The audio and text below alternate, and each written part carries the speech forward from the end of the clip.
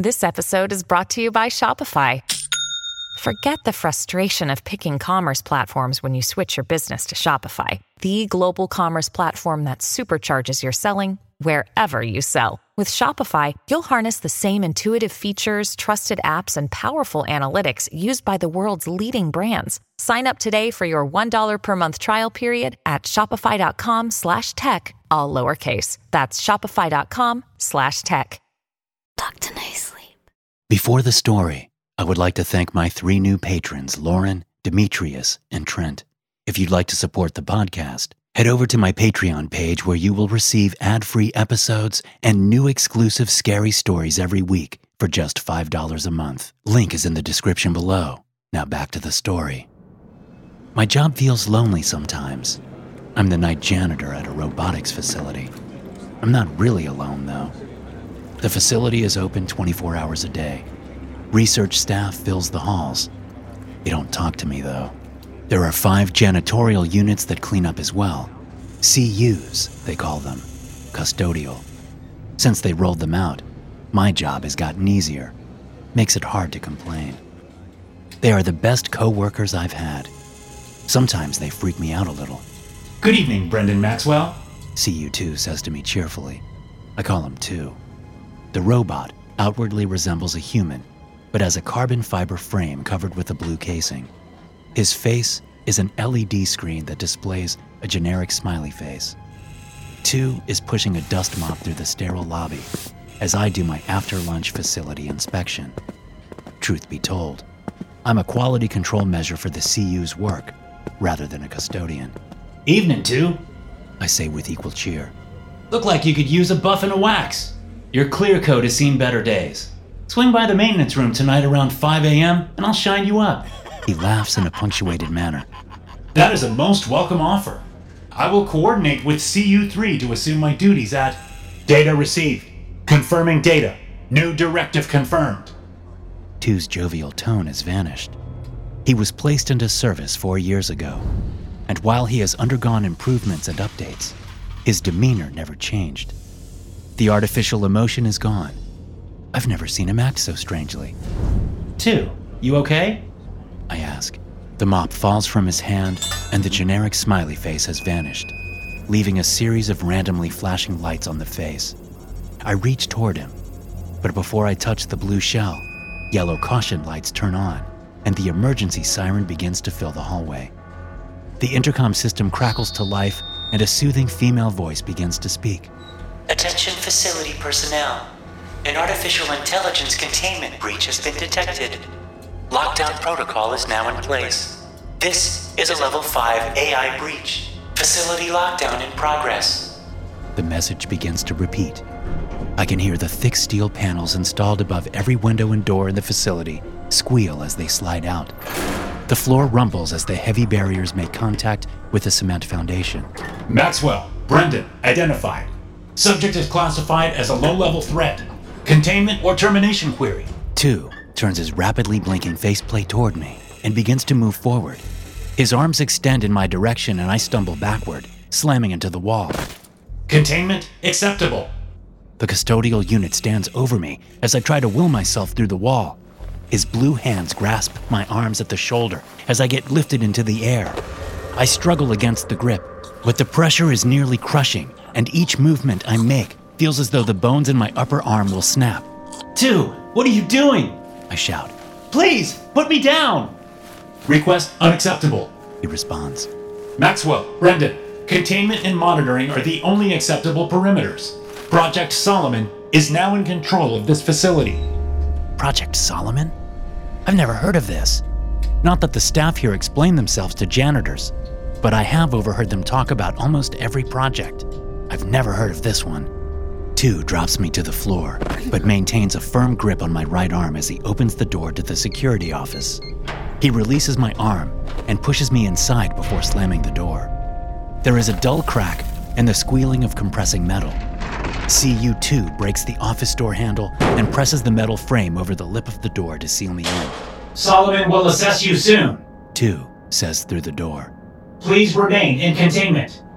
My fists slam against the security station door, but CU2 is already walking away. I can see engineers and researchers scrambling through the hallways, white lab coats fluttering behind them. Custodial and maintenance units trail behind at a steady pace. A squat, stocky maintenance unit brings up the rear of the group. It is dragging a man by the ankle. He isn't moving. They vanish behind a wall at the end of the hall. There is a red streak across the sterile white floor. The heat of panic is building in my chest. I ram my shoulder into the door, but it doesn't budge. After scanning the ceiling for a ventilation shaft or emergency hatch and finding none, I realize two has successfully trapped me. I fall back into the desk chair and turn to watch the cluster of monitors at the security desk. Screens are filled with horrific images of the robotic units attacking the staff. Red trails weave a web from room to room as the units drag or carry their victims to a secure development area. Most of the people are writhing in the grip of their mechanical captors. They scream, but I can't hear them. It is a small blessing that the security guard had muted the sound on the monitors. The staff's mouths are opened wide, and their eyes are clenched with pain and terror. Even though I can't hear their wails and pleas, my imagination fills in the gaps. I scan the other screens and see the same images of horror play out over and over. Every robotic unit in the building is corralling the staff, living and otherwise, into the development room. Their face panels all blink randomly, absent of their previous generic smiles. 2 units standing sentry at the development room open the door as the other units carry and drag their victims out of sight. My eyes pass over all of the monitors, but there is no visual inside the room. Whatever is inside, it must be highly secretive, as you can only see the exterior doors. The overhead speaker continues playing the lockdown message in a rotation. A combination of the soothing voice continually announcing the lockdown and watching the murderous robots capturing the staff is going to drive me mad. I turn the volume on the monitor back on to allow the ambient noise to help cover the sound from the speaker system. I have to escape. I have to warn someone. I have to... Dozens of shrill cries erupt through the monitor speakers. The sounds of shock and agony pierce my ears and seep into my bones. Everyone in the building except me is now held in the development room.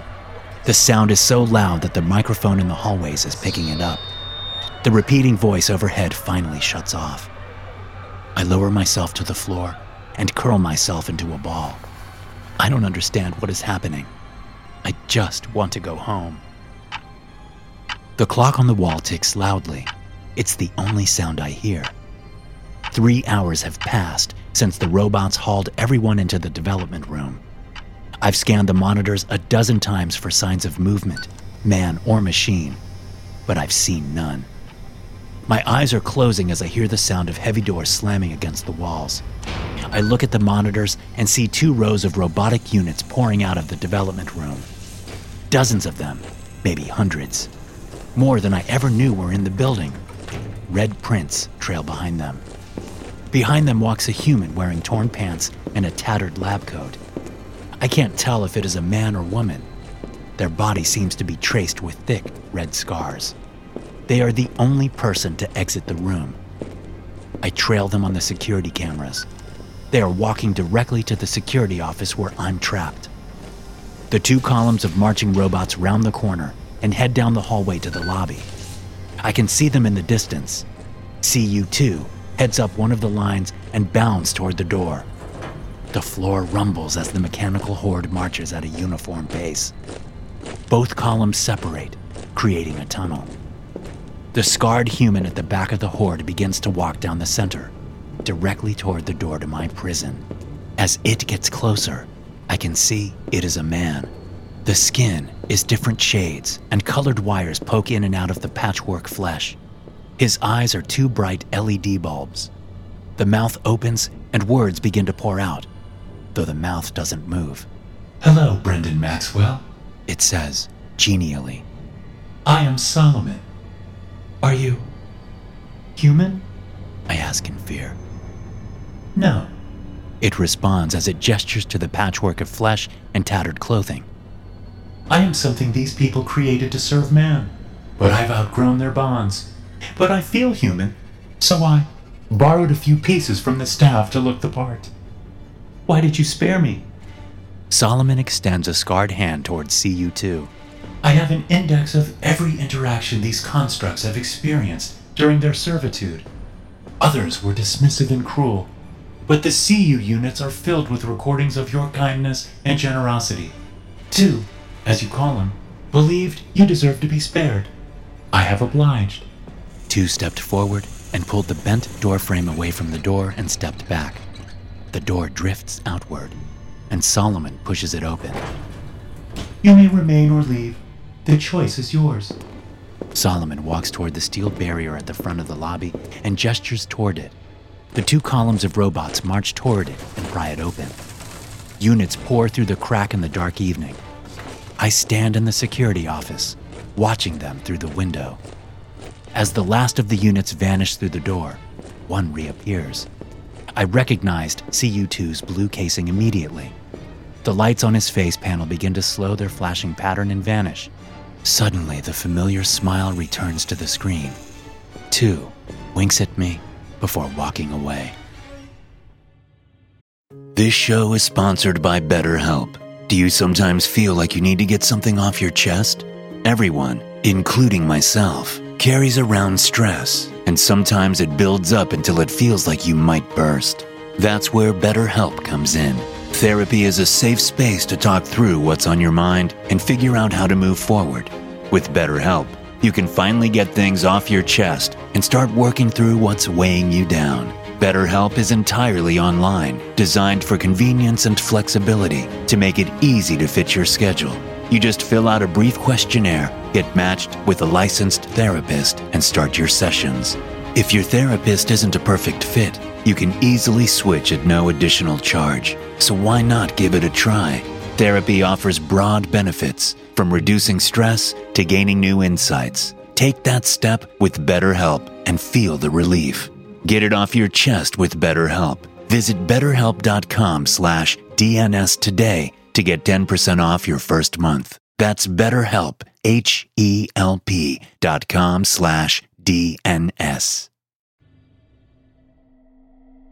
This recording serves as entry number 3792 in the Operation Roundup archives. The following is an account of Field Incident 72. Any unauthorized replication or release of any entries from these archives will result in espionage charges with a punishment up to and including execution. Hello? Testing. Damn, I hope this thing is working. I can't divulge my name and location. If you find this message, please find my parents and tell them no matter what the news says, I didn't die from Ebola. I woke up this morning at 6 a.m. It sounded like there was a construction crew at the building next door. The nonstop humming of power drills and the backup alarm of construction vehicles became overwhelming. Since I couldn't sleep, I grabbed breakfast and headed for a quick shower. I couldn't have been gone for more than 20 minutes. By the time I got back to my bedroom to put on some clothes, there was a weird shadow outside of my window. I walked closer to open the blinds to see what it was. My heart skipped a beat when I saw a man in a bucket lift wearing a military uniform and respirator. He was placing sheet metal over my window. We made eye contact, but he didn't acknowledge me. "What the hell are you doing, man?" I screamed at him. "Uncover my window, you freak show!" The sound of a high-powered drill fastening the metal into the brick outside drowned me out.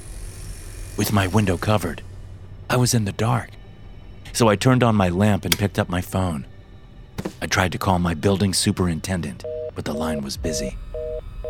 Since I couldn't get a hold of him, I decided to head downstairs to his office to ask what the construction crew was doing. Superintendent Watkins usually posted notices if anyone would be working on the complex, so I had been worried that no one had notified him. After I put on some clothes, I walked to my front door. I could hear people talking loudly in the hallway. When I went outside, almost everyone on my floor was milling around in the hall and talking in worried tones. "Did they board up your windows too?" The old man from across the hall asked. "I was eating breakfast when some damn fool started covering my windows with something. Acted like he didn't even see me." I told him the same thing had just happened in my apartment. There were other conversations of the same nature happening all around us. no one seemed to know why it was happening. So I zigzagged through the crowded hall and made my way down the staircase to go talk to the super. When I reached the landing to the lobby, the lights were so dim I couldn't see 5 feet in front of me. All of the picture windows were covered with what I assumed was the same metal that covered our apartment windows. Thin beams of sunshine penetrated the cracks and cast razor-thin lines of light on the tile floor. The only thing in the lobby I could see clearly was a dim light above the building entrance. The door looked like it had been replaced with one of those submarine doors. A bulkhead, I think. I was pulling my cell phone out of my pocket to use the flashlight app when a blinding circle of light filled my vision. My hands darted in front of my eyes to block it out, but it was still overwhelming. It startled me so much that I nearly fell over. "Go back upstairs, sir," a voice called from the dark. "This building is under quarantine due to an Ebola outbreak. Return to your home until the lockdown has ended." "What the hell are you talking about?" I asked, pulse racing. "Ebola? You've got to be full of—" "Return to your home now, sir," boomed the voice.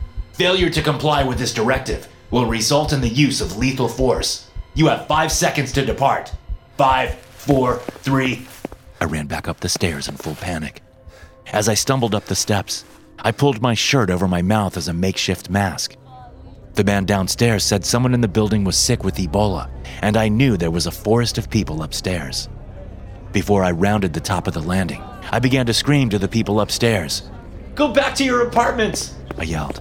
"There is a man downstairs that said we are under quarantine lockdown. Someone here has Ebola. Get the hell away from each other." By the time I reached the second floor, people were already scattering back to their apartments like cockroaches. I waited at the top of the stairs until the hallways cleared and ran to my apartment. Once I was inside, I immediately jumped in the shower again. I know it was all in my head, but I felt like there were millions of things crawling on my skin, and no water was hot enough to make me feel clean. After my second shower, I redressed and grabbed my cell phone before settling onto the couch. First, I tried to call a few people in the building that I knew, but the lines were all busy. Calls to my parents and sister ended with the same result. Eventually, I called emergency services, and to my surprise, the line started ringing. "Hello, 911, the operator said. "What is your emergency?" "Some agency has sealed our building shut. When I went down..." The line went dead. I tried to call back a few times, but there was always a busy signal. After a few minutes, I decided to grab my laptop and try to reach someone online, but there was no internet signal. All I could do was cry. I curled up on the couch with my knees to my chest, afraid I had some fatal illness and I would never see my friends or family again. My mind raced with potential methods of escape when suddenly I heard screams from down the hall. I walked quietly to my door and opened it. There was no one in the hallway. I could still hear a man screaming from down the hall. The sounds of crashing furniture and scraping on the walls drifted down to the open crack in my door. Then I heard footsteps coming up the stairs. A man in black military clothes came bounding up the stairs. He was outfitted with a respirator and held some kind of gun to his chest and held his hand to his ear. "Control, this is Sergeant Weatherford. The subject appears to be in apartment 101, requesting permission to engage." Silence. "Understood. Engaging now." The soldier tried to turn the knob, but the door was locked. He leveled his rifle at the latch and fired 2 quick bursts before kicking the door inward. A guttural roar poured out from the room as the soldier began to fire. I knew I should have gone back inside, but I couldn't look away. The man stood in the hallway, raining bullets into the open apartment. Howls of pain and anger erupted.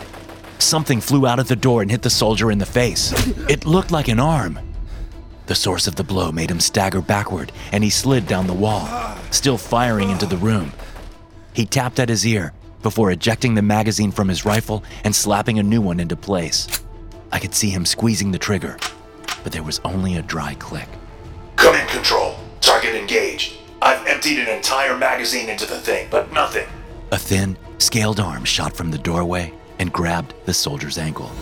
The soldier pulled a knife from his belt and began slashing at the clawed hand. Another bellowing roar erupted as the knife failed to pierce through the shining skin. Another clawed hand grabbed his other ankle and dragged him into the apartment. I slammed my door and leaned against it as I hyperventilated. Even with the door shut, I could hear the man scream for help before a terrible ripping sound and terrifying silence. I started shoving every piece of furniture against my door. I even slid the dresser from my bedroom and added it to the pile. It wasn't a moment too soon.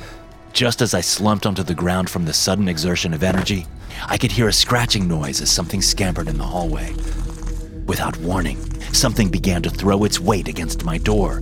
The furniture rattled, and I braced myself against the barrier to add as much stability as I could. Growling mingled with the sound of claws digging into the wood of my door. Whatever it wasn't making progress in the apartment. And then it fell quiet. No more scratching or grunting. It's been an hour since the thing tried to make its way into my apartment. I'm still sitting against the pile of furniture in case it comes back. My body weight probably won't be the difference in keeping it out, but why take the chance? I've heard it breaking down the doors of the other apartments on my floor. I can hear someone screaming right now. I want to help them, but there's nothing I can do. At least I'm safe here. Whatever that thing was, it couldn't get in. I wish my neighbors were as lucky. Anyway, if I don't make it out... Shit! There is something moving through the heating ducts. I think... This recording was recovered by Recon Team Bravo. The entity from Incident 72 remains unaccounted for. More fatalities are expected. Containment of the aforementioned entity is listed as red level priority. End entry. I flip the cover open and push the red button. My eyes drift to the red message on the screen beside it. Lockdown measures initiated. All doors are now magnetically sealed. Surface charges detonated. Life support systems permanently disabled. Hot tears stream down my face. I can't hear the explosions, but I can feel the station rumble as the caverns above collapse. The steady hum of air circulators fades. I know it's all in my head, but the air feels stuffy already. I see a caulk gun in a toolbox by the door. I use it to fill the space between the door and frame. It will probably make me suffocate faster, but I'm going to die anyway. I would rather die in control than spend my final hours filled with the worms. I joined Lamplight Station 5 years ago as a biologist. I'd spent most of my career examining samples of ancient wildlife found frozen in ice. Seldom seen species were my specialty. I'd performed biological assessment work for government agencies before. It was no surprise when the facility director, Dr. Jacoby, from Lamplight Station, called to offer me a job. What started as a standard offer grew more strange by the moment. Which government entity will I be working for? And what is the nature of the research? I asked. Lamplight is operated by NASA in Colorado, he replied. The nature of the research is classified. I can have you on a plane this evening and discuss the specifics after you complete a few NDAs. I was on a plane later that night. An SUV picked me up from my hotel the following morning. As we drove, I asked the driver to tell me about the station, but his answers were sparse. After what seemed like an eternity of driving, we passed through multiple security gates and reached an unassuming metal building. This is Lamplight Station? I asked the driver. No, sir. That is the entrance, he responded. Please step inside. Dr. Jacoby will take you down. I exited the car and headed into the shed. Inside stood a bespectacled man with hard eyes and thin hair. He feigned a smile and extended his hand to shake mine. Dr. Malcolm Jacoby, he said. You must be Dr. Ethan Stafford. Please, follow me. I followed him to a plexiglass-covered elevator. He scanned a key card, opening the doors. We stepped inside, and he punched the only button on the panel. We began to glide down. I waited for Dr. Jacoby to offer information on the nature of the work, but he faced away in silence. It wouldn't have been uncomfortable if the descent hadn't taken nearly 5 minutes. My mind was swimming as I considered how deep we must be going. Dr. Jacoby, I said. Could you tell me about the nature of this project? As a biologist, I'm not sure I have much to offer NASA. It will be much easier to show you, he responded. Some things defy conventional knowledge. The elevator came to a stop. We stepped out into a concrete tunnel covered in a maze of pipes and banded wires. A few people in white lab coats wandered down the cross sections of corridors, staring at clipboards. Dr. Jacoby beckoned me to follow him through the facility. After winding through a labyrinth of twisting corridors, we arrived at a decontamination chamber with a row of hazmat suits hanging from the wall. Jacoby began to place one on and requested I do the same. After we passed through a cycle in the decontamination chamber, we entered a laboratory bustling with half a dozen staff. There were dozens of plexiglass cases lining the walls. In each, I could see a thin, black shape resting at the bottom. Mr. Estrada, he said, please retrieve specimens 1 through 5 and move their containment units to the center table. A man nodded to Jacoby and retrieved the cases. Once I was able to see that the things in the boxes looked like earthworms, thick and black, but very much like the most common species I've seen. Sir, I'm not sure what help I will be studying worms, I said. One of the worms wiggled lethargically. They may appear to be worms, Dr. Stafford, he said, but all 39 specimens in this room were removed from the hull of the International Space Station. Over my years at Lamplight, I did nothing but pore over 23 years' worth of the videos and documentation logs on the worms. They were discovered on the hull of the ISS in 1998 during a routine exterior maintenance trip. The crewmen initially thought they were chunks of discharged waste, but on closer inspection, they realized they were looking at biological organisms. During a supply run, they were returned to Earth, and Lamplight was developed to study the first documented example of extraterrestrial life. The worms were kept in separate containment units. They refused to consume any provided food or water. The specimens rarely move. They produce no waste. It is almost as though they are in a constant state of hibernation, unless they were placed within a foot of each other. When placed within close proximity, they begin to move wildly, smashing into the side of their case, trying to reach one another. Experiments were performed where 2 of the worms were removed from their case and placed together. They would instantly join together and move in a tandem motion. As the experiments continued, researchers placed 4 worms in the same box. They would cluster together, moving as a single unit. The more of them they placed together, the more advanced movements they were able to make together. At Dr. Jacoby's direction, all 39 worms were placed into a single box.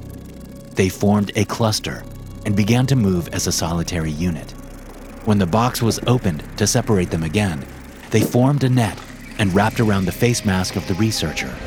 After ripping a hole in the mask, they entered the body through their nostrils and ear canals. The infected researcher became violent toward the other staff until subdued. After being placed in restraints, they continued to struggle until they died of exhaustion. Even after the infected worker ceased showing life signs, the deceased corpse continued to move. While still restrained, an autopsy was performed. The worms had grown and bonded into a writhing, black muscular system. Pale strands protruded from the worms into the tissue and organs. Together, they formed a parasite that could assume control of the human body, alive or dead. Scattered throughout the body were numerous partially developed larvae. During the control process, the worms attempted to reproduce. The final count after the undeveloped larvae were removed totaled 327. After watching the autopsy video, Dr. Jacoby took me to his office and showed me a large red button on the wall behind his desk. In the event of another infection, any available staff are to activate the self-destruction system. It will destroy the entire facility. Though it hadn't been done since that day, I put in place a rule that no worms would be allowed in the proximity of another while I remained on staff at Lamplight. My study of the worms continued until this morning. I had the day off, so I decided to spend the day in Denver. research studies were put on hold when I was out of the building, so I thought my absence would allow the staff a bit of relaxation for themselves. I returned to Lamplight in the early evening and made the long descent down the shaft. When I exited the elevator, I was surprised to see no security staff manning the check-in station. The halls were silent. As I turned the first corner, I saw a leg jutting out from a dormitory door. I approached cautiously. When I arrived, I looked around the corner to see a grisly scene. One of the facility personnel was face down on the floor in a red pool of blood. I backed away in panic and looked further into the dorm. Dozens of bodies lay scattered on the floor. In a panic, I ran toward the containment lab. The closer I got, the more bodies I saw.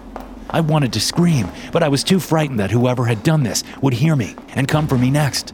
Horror after horror awaited as I grew closer to the lab. It was finally in view, and I could see a man standing in the center of the lab through the glass panel windows. Glasses hung from one of his ears, and his thin wisps of hair stuck out wildly. He twitched and convulsed as he gazed at the scattered and broken containment units on the floor.